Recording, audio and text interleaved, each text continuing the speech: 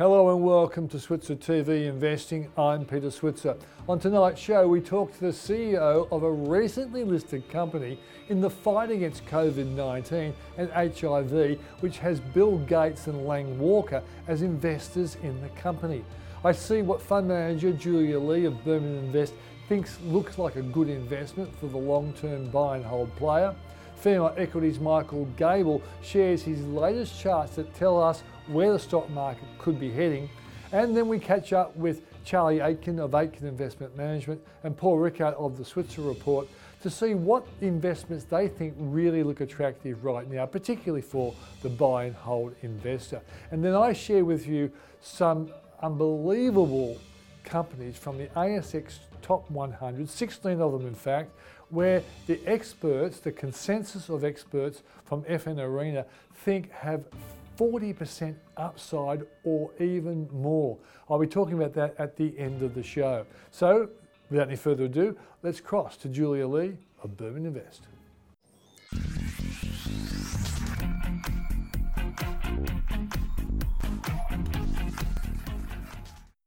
Well, as always, we'd like to catch up with Julia Lee to see what she's seeing on the market right now. And a number of weeks ago, she refused point blank to capture or catch falling knives. Are those knives becoming less scary now, Julia? Look, they are, but I do think there's still a bit of time to play out. And really, I see this as the fight between liquidity and solvency. Now, we've seen governments and central banks pumping in about 10 to 12% of GDP around the globe to help support economies. But I think at some point there has to be a refocus in on earnings. So look, I've taken the time to buy into a few more gold miners as well as some puts to help protect against volatility because they have become much cheaper over the last few weeks. But I guess having a look at the market, it's seen incredible strength. We're up 20% from the lows that we saw in March now.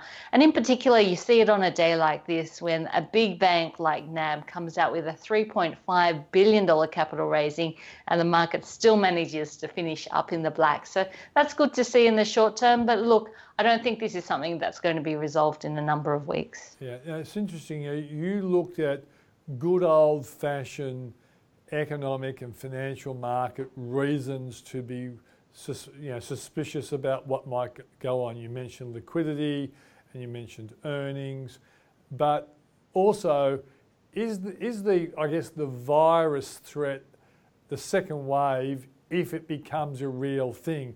To me, if a second wave problem becomes very serious, that's when we might see another big sell-off. What do you think?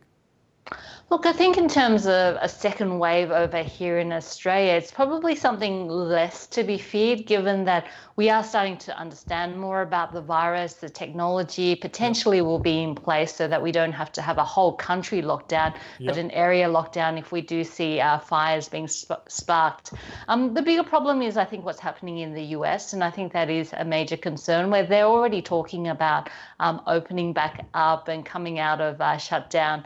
And I think that's quite scary, given that the rates of infection are still relatively high over there. So, look, I think the US as a large economy still would weigh on the global economy. So that's one area that I'm watching very closely. And just watching that US stock market, it's pretty amazing watching the strength we're seeing there. We're seeing the worst conditions since the Great Depression, and the market's 15% away from an all-time record high. In a sense, the market is saying, we believe a V-shaped recovery, isn't it? I think the market's saying we believe in the Federal Reserve to be able to backstop assets. At the moment, we've seen strong buying in the bond market. We've seen some buying in the junk bond market as well, which is pretty incredible. And the amount of buying that we're likely to see equates to about 19% of the US stock market in, just over a couple of months. So, look, that's an incredible amount of money that's hitting the market. But, underneath it, we really have to come out of shutdown and start to see some recovery. And the longer this goes on for, the harder it's going to be to recreate those jobs in a very quick way, and the greater pain there will be for businesses. Are there any companies that you kind of regret you didn't get in? Like, the one for me, which I've already held anyway, is Tyro. Tyro got as low as 97 cents, and it's about $2.70 now. But you know, I actually do hold it anyway. But that to me was symbolic of how scared the market was at the time. Is there any stock that you have liked and it just went unbelievably low, but you didn't get in, or maybe you did? Well, Mesoblast. I mean, having a look at Mesoblast, I thought I'd have another chance to get a nibble at it when it came back, but it obviously didn't come back. Mesoblast trades not only here in Australia, but over in the US as well. And the US performance on Friday, we saw the shares up 140%.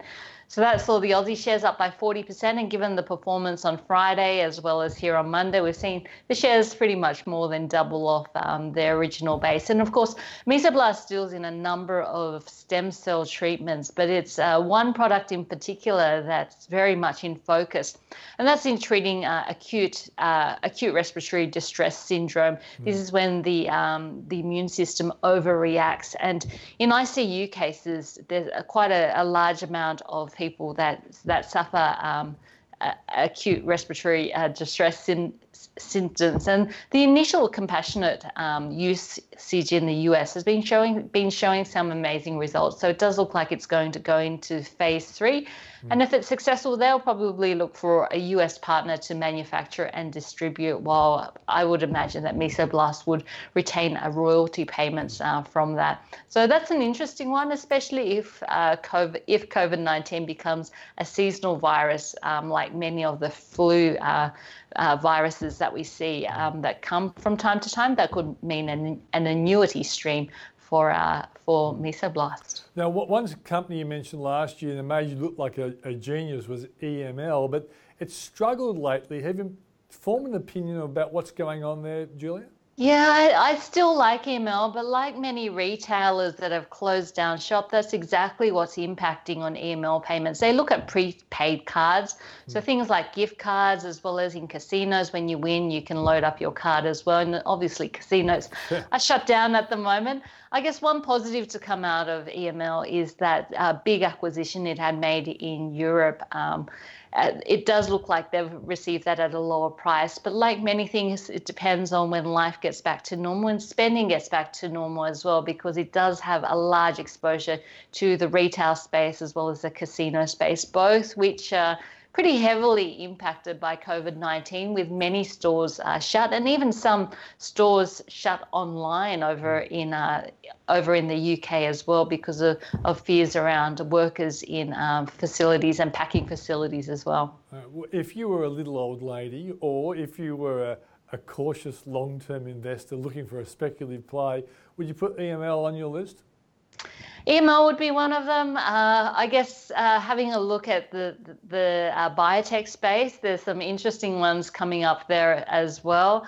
And I guess it also depends on how long elective surgeries are impacted, because we are seeing impacts on companies like Ramsay Health Care as well as Monash IVF, which has been active in the market trying to raise capital today. But it does look like IVF treatments may be back online for the time being, which is a small positive. But look, the longer this drags out, the companies still need to be able to cover their fixed operating costs as well as the debt that they have, and the more capital raisings are likely to come to the market. Okay, so what gold companies have you bought? Because friends of mine have often picked the gold price right, but picked the wrong company. What company do you like? Well, Silver Lake and Evolution Mining have been my picks. They've both been performing very well. I think today on the market they were up another 2 to 3%. And look, gold did very well coming out of the global financial crisis as central banks looked to do quantitative easing, and we're seeing much larger amounts this time around. So gold looking pretty incredible here, and the gold miners are having a fantastic 2020. Julia Lee, as always, thanks for joining us. Thanks, Pete. Julia Lee from Burman Invest. Coming up, we're talking to the CEO of a very interesting company that Bill Gates and Lang Walker have had a slice of.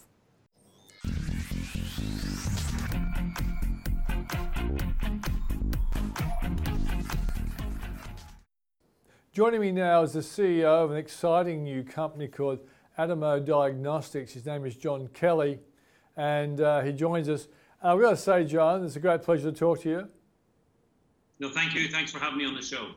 Better alert people who are watching this that my wife has invested in your company, and though I'm sure she did her research before she put her hard-earned money into your company, I'm sure she was influenced by the fact that Lang Walker and Bill Gates have also shown an interest in your company as well. So why don't you tell us about what Atomo Diagnostics actually does? Yeah, so we're a rapid test company, and we have developed a very unique and novel device that can be used for rapid blood testing, both professional use screening as well as also home testing, and we have Australia's only approved HIV self-test. Right, so tell us what is so unique about the product. Yeah, so up until we came along, most rapid testing in blood-based point of care was done through sort of a chemistry set, a sort of a lab kit that was used in doctors' offices and pharmacies in the home. And those multi-component accessories make the procedure quite complicated. And as a result, there was a lot of errors. So what Atomo did was we re-engineered the test to essentially make a consumer-friendly single device. So instead of a bits-in-the-box chemistry set, you've now got a single-use, consumer-friendly device that's fit for purpose. So it's just made the whole testing process more accurate and more simple. Okay, so tell us what the device actually does. How does it, get access to the blood and then make an assessment?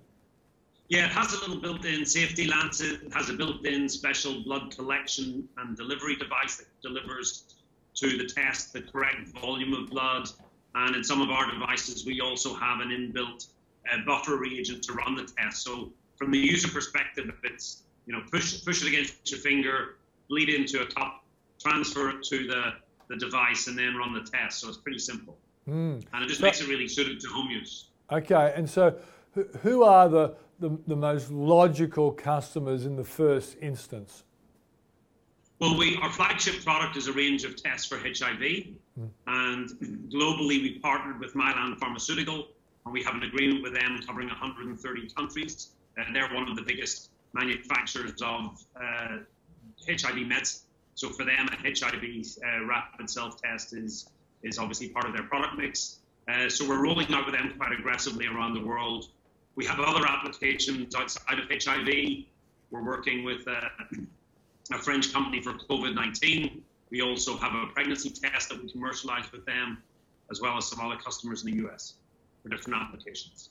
All right, so obviously, COVID-19 is the big issue of the moment. How do you imagine, if you can create the right product, how do you see the product that you create actually operating, and how quickly would it give someone information around whether someone's got COVID-19 or not?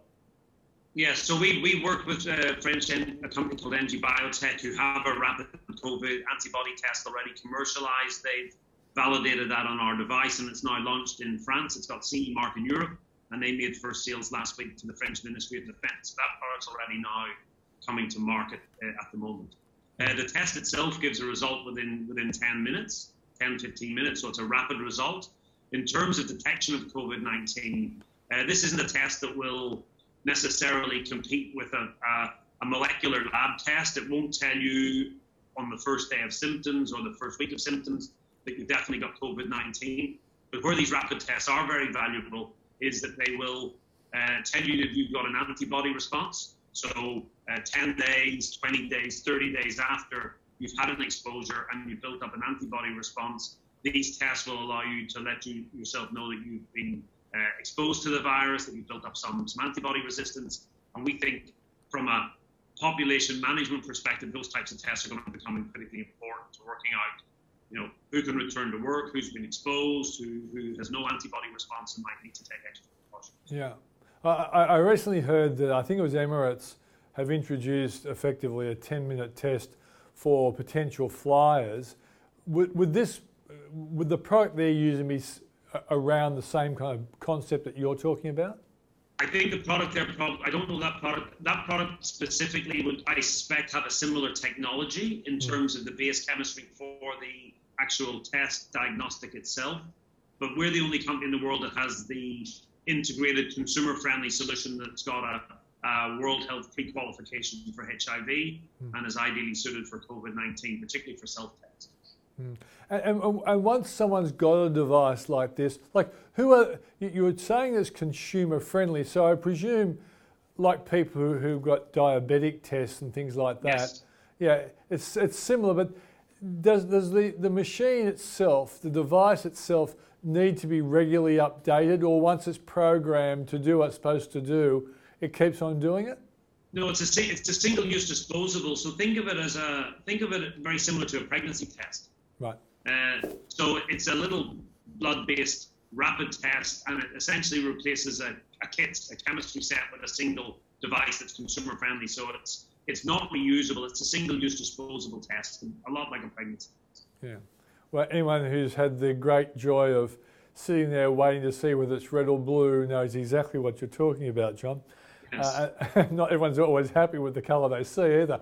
But all right, so what's the outlook for the company? Like, you know, obviously you've set some goalposts, some milestones. Yes. So what are you looking at going down the track?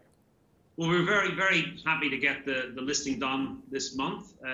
We wanted to come to market to expand our production and also to roll out HIV globally. COVID-19 came along at the same time as we were going to market.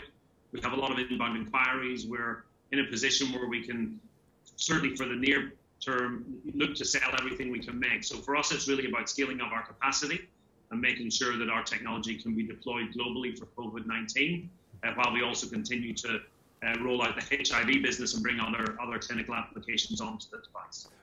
What are going to be the big challenges that you as a CEO will want to make sure you can beat? Well, I think obviously for us, capacity is key. We're scaling up our manufacturing capabilities quite aggressively now to deliver on COVID-19, and that's something that's in process and will be completed later this year. I think from an execution perspective, making that happen is critical for us, and not just for our revenue growth, but also for making sure we can have an impact in COVID-19. So I think operationally that's the challenge. Have you had any contact from Bill Gates? Because I know it's a great story when you hear someone. Yeah. Like, have you had any contact with him in relation to the product? So the Gates Foundation, they gave us a grant several years ago to develop the HIV self-test. Since then, most of their engagement with us has been through the Global Health Investment Fund, which was a fund that was set up by JP Morgan and the Gates Foundation, and has a number of other limited partners. And they are a significant investor in Atomo, and their president that runs that fund in New York is on our board. So most of our engagement with that side of the business has been through the Global Health Investment Fund. We continue to be very supportive of us and very supportive of the IPO process. Yeah, it's a great story, John. And where is the product made? Well, we have all of the R&D and development, program management, corporate, all of that's run out of Sydney. So we're an Australian company, and most of the people that work for the business work here.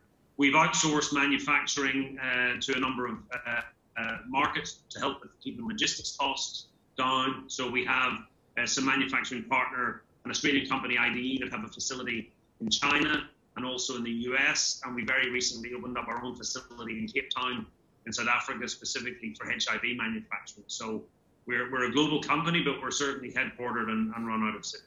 Okay, well, mate, good luck with it. I hope things go really well.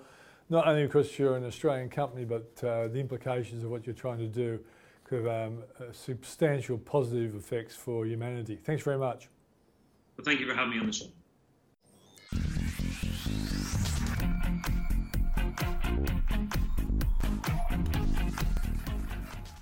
Well, these times when the market doesn't seem to want to sell off badly or take off again quickly, I like to go to someone like Mike Gable from Fairmont Equities to see what he's seeing in the charts. Is it good news or is it bad news?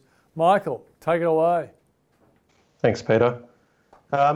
Look, I think our market is still looking pretty good here. I mean, when we last spoke a month ago, we were talking about the market being at, I guess, key levels for it to potentially bounce off, and it's definitely bounced off those levels. In terms of the US market, it's recovered over half of the losses we saw over the last couple of months.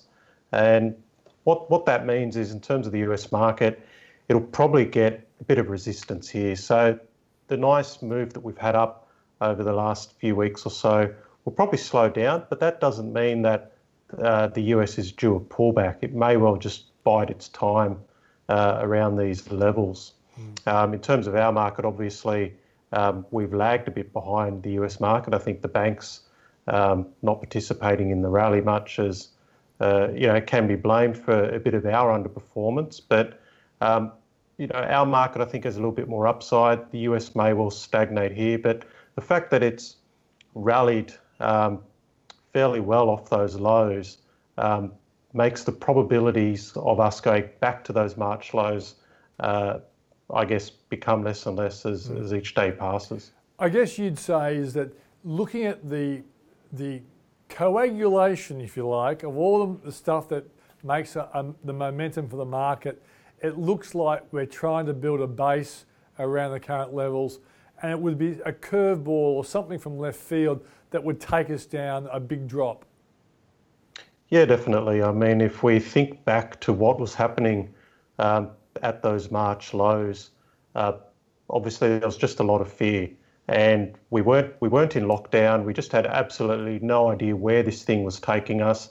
And the big turning point, of course, I mean, especially in terms of our market, was when we did basically lock down, because that gave us some light at the end of the tunnel. So ever since then, the news flow has been, almost on a daily basis, it's been more and more positive. So we've got to a stage now where, everything's settled down a bit.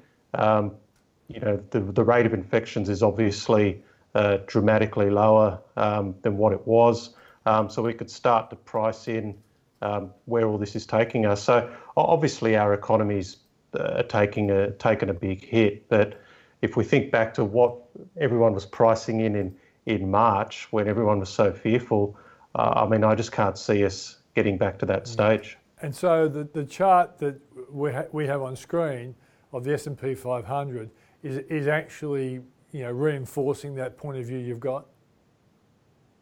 Yeah, exactly. So it's it's recovered half of those recent losses.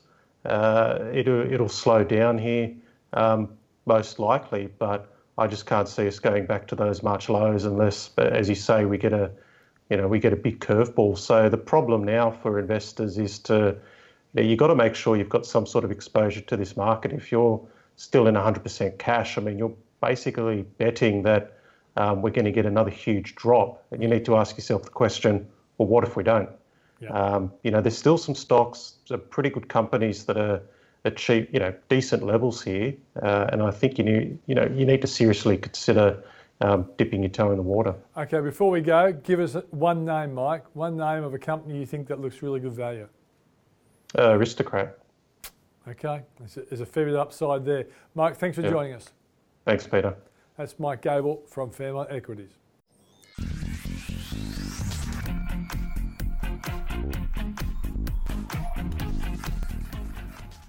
Well, it's that time in the show when we catch up with Paul Rickard from the Switzer Report and Charlie Aiken of Aiken Investment Management to see what they're seeing on the market and how they're going to be investing as a consequence. Guys, thanks for joining us. Let's start with you today, Paul, because NAB's in the news. You've written stories about dividends. You predicted that dividends would be cut. Unfortunately, you were right. It's good to see that you're actually accurate. We hate the fact that dividends are being cut. What did the NAB story tell you today? Well, NAB went a little bit further than I was expecting, Peter, but I guess the two parts of the story were, first of all, how it got its provision of about $800 million. That's what's taking already. Doesn't have any data. There's actually been no real downturn in business. Remember, this was a report that for the 31st of March. So their crappy profit is based on their fear and their impairment cost they're throwing into their equation. So they've actually really upped the provision to take account of what they expect to be the scenario. Yeah. So that's about $800 million. And they've gone through some scenarios as how they came to that, Peter. I think that's probably the most interesting part of the report. The other thing that stood out, you said the dividend was cut. It's gone from 80 cents to 30 cents, probably a little bit less than I expected. But in some ways it's a positive, Peter, because APRA's been putting a lot of pressure on the banks about whether they really should pay a dividend and also having to justify it through what they call modelling this thing through some stress testing and agreeing those stress tests with APRA. So it's a positive for the other two banks to follow that now NAB's paid a dividend. It makes it more likely that ANZ will declare a dividend on Thursday. And you thought they Westpac might next not? You thought they Well, might? look, bankers are, they're as Charlie would know, I mean, bankers tend to be more conservative people. So if one bank says we're not going to pay a dividend, it makes it really hard for the other two. So I think there's now more of a chance that you get a more like a 40 to 45 cent dividend out of ANZ on Thursday, and also something for Westpac next week. So look, NAB were due to report on Thursday week, so they've come ahead 11 days to get to the market first, get their capital raising out of the way. And announce effectively their provision for so far what they expect to happen in terms of the virus. Okay, so its share price is around $15. It's going to drop to what? Yeah, I mean it's been conducted at about a 9% discount to its last price. That's why the other banks are down today, because NAB will raise capital at $14.15. When it comes back on trading, it will be below where it closed last Friday, and that's why the other banks have been sold off. Well, people have just stopped buying a lower price because they're now going to put some more money back to the National Australia Bank. So look, probably about a 4 to 5% damage in the share price. Now, you often say buying after a capital raising can be a good play, because so if you're losing on the dividend, you might pick up the capital gain over the next year. Well, for retail investors, Peter, there's going to be a share purchase plan. This is not the best way to do these things. People are still being effectively diluted, but at least retail investors will be able to put in up to $30,000. It will be at a price no higher than $14.15. So, look, they have a fair bit of protection. They don't have to make up their mind for the next month. So, effectively, it's a free option. So, if you're looking to buy some bank shares and you are a NAB retail investor, you've got a chance to do it over the next month or so. Okay, personally, I think NAB retail shareholders have been shafted in this deal completely. $3 billion of new equity goes to institutions and $500 million little token issue to the retail shareholders who own half the business. Again, they're being diluted for the big end of town. It's not quite right, actually. And I think NAB will probably think they're smart going first. I'll guarantee you they deal at the biggest discount. This will be the biggest discount in terms of the capital raisings, because the investment bankers have told them to go first. Either way, my advice to people who are interested would be to look at the share purchase plan at a 30-year low for NAB shares or whatever it is. And I think that, remember ANZ bottomed many years ago when they cut the dividend as well. Sometimes the sustainability of dividends is actually a good thing rather than unsustainable dividends. So either way, I thought it was a very interesting day in the Australian market today. Well, the big four Australian banks, the three that traded were down, yet the market's up 1% and a bit. Now that's quite a good effort. Yeah, look, it is a good effort. And it goes to Charlie's story last week about, look, I was a little bit bearish last week, but we kept on seeing the US tick higher. And people are still sort of looking for this next leg down, but the weight of money, despite all these capital raisings, seems to be that the market... It's the pressure, you can feel the pressure on reopening the economy, particularly in Australia. Look, the Aussie dollar's just rallied, 6 US cents basically, 58 to 64. It's trying to tell you that Australia's done a lot better than many other places. We're dramatically better than the UK, US, anywhere else. And there is real pressure on to reopen the economy. You can see that the social distancing rules are starting to fail anyway. There's people everywhere out there, Yeah, I went for a swim at Coogee on Wednesday, and the social distancing was off the planet. Well, I'm predicting that the teachers might have a little shock in New South Wales on Wednesday. I think is the official day back. I would be surprised a lot more parents just dump their kids back in school. Look, there is a lot of pressure to get out there, right? Australia, I strongly believe we should be reopening the economy. I mean, we had 2 new cases of coronavirus in New South Wales yesterday or something. It's really been well handled, but it's time to ease those restrictions. But the share market will like that, obviously. It will like it, and many of the most beaten up areas, including banks, will probably do quite well out of that in the short term. Now, the big question, Pete and Paul, is how many of those laid off people in hospitality, entertainment, travel and leisure get put back on? And that is the obviously $1 trillion question. Because if we can get some of those people back to work quickly, then the share market will do. I think there's a very good chance within a month restaurants may well be in that situation where half capacity. If they could used to have 100, they'll have 50. If that kind of thing happens, I think you're right. Less people will be on JobKeeper as well. It's a saving to the government's bottom line as well. So Charlie, you're not usually a local investor. You're always a foreign investor. But what do you like overseas then at the moment? Well, overseas it's still very similar. We like big, large, liquid, high quality companies. That doesn't change. But anything I'm adding at the margin now is something that's beaten up, maybe travel related, maybe banking related, just something that is beaten up and giving me a good margin of safety. I actually recently bought some Berkshire Hathaway, which is Buffett's holding company, pretty close to. Well, he comes out, I think, on Friday with his annual letter, because we were supposed to be there. We were going to his conference this week. We bought 4. I'm a Berkshire Hathaway shareholder already, but beat me to it. He's been incredibly quiet during the whole virus scare. So just to see what he's been up to or what he thinks, I think there's going to be a lot of interest in that. Sorry, I interrupted you. No, it's not at all. But I think, look, at the margin, we're still running a bit of cash, but the markets are doing this classic climb the wall of worry. They went from, remember, people just need to remember, Wall Street went from an all-time record high in February to down 38% in 3 weeks. I mean, it's unprecedented. I mean, and if you actually Google unprecedented, the word unprecedented has never been used more times. It's quite amazing, actually. That's what we're in. But I think this recovery in the markets look forward, Pete. That's what I tried to write last week in the Switzerland. They look forward. They can see these closures or the freezing of the economy easing a notch. Yeah. Now, we can't guarantee people get re-employed, but that will be helpful.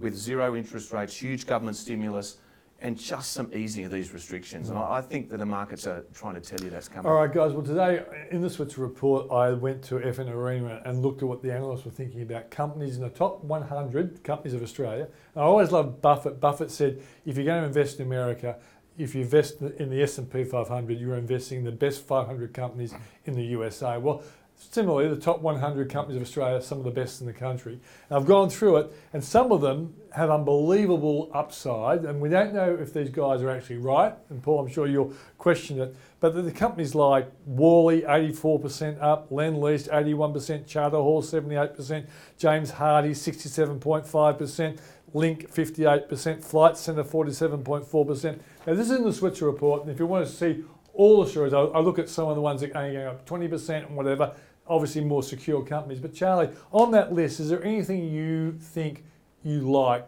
Oh, look, I mean, firstly, I don't really ever look at lists that analysts have got, target No, prices. you're smarter than that. No, I'm not, but it's like, some of that's a bit out of date without putting it. But look, are there some very cheap stocks in Australia that could recover sharply? Yes. I mean, I think I've said in this interview before, I'm interested in Sydney Airport that's running at about 7% capacity right now. Yeah, I think Sydney Airport's at 17% upside. Flight Centre post its recapitalisation, I think is interesting. They've got rid of 300 stores or whatever it is. It actually looks an interesting business. People will travel again. Yeah. I think, potentially even things like the National Bank in these raisings. I think these bank raisings could probably make you a capital gain and along the way. So if it's an Australian-facing company and it's only operating in Australia, I'm really looking for these beaten up sectors that have been demolished by the coronavirus. Simple as that. Yeah. And that's, to me, where the greatest upside lies. Yeah, Paul, what do you think?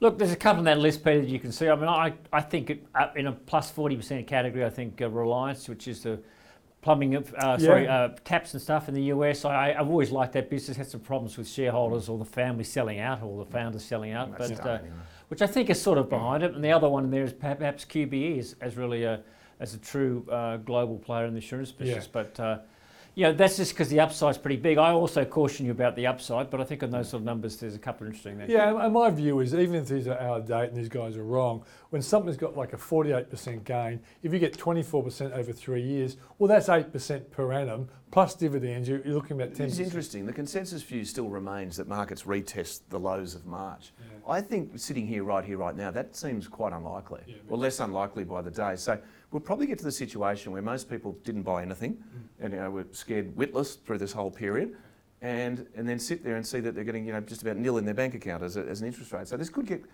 I still think there could be quite a lot more to go here. I think we underestimate the global liquidity, right? There's been so much money pumped out. It does have to find a home, and you can only put so much into the bond market. At some stage it'll come back to the equity market. I think over the next month we'll see what that curveball could be, and that would be second wave infections. If they are bigger than expected, say in Europe, that will worry the market, I think, and similarly with the USA. But that's a big curveball. I mean, that is a curveball, but everything I'm reading is about opening up, and the markets will like that. Exactly. Well, that's the show for this week. Now, by the way, if you want to see my story, just go to theswitzerreport.com.au. That's the right website, Paul, isn't it? That is the right website, Peter. You can access that story of mine, where I look at the real big gainers and the moderate gainers, or top 100 stocks You get a 21-day free trial of the Switzer Report if you want to see that and see the analysis that goes with it. Guys, thanks for joining us on the program. Thank you for joining us on the program. We'll talk to you next week.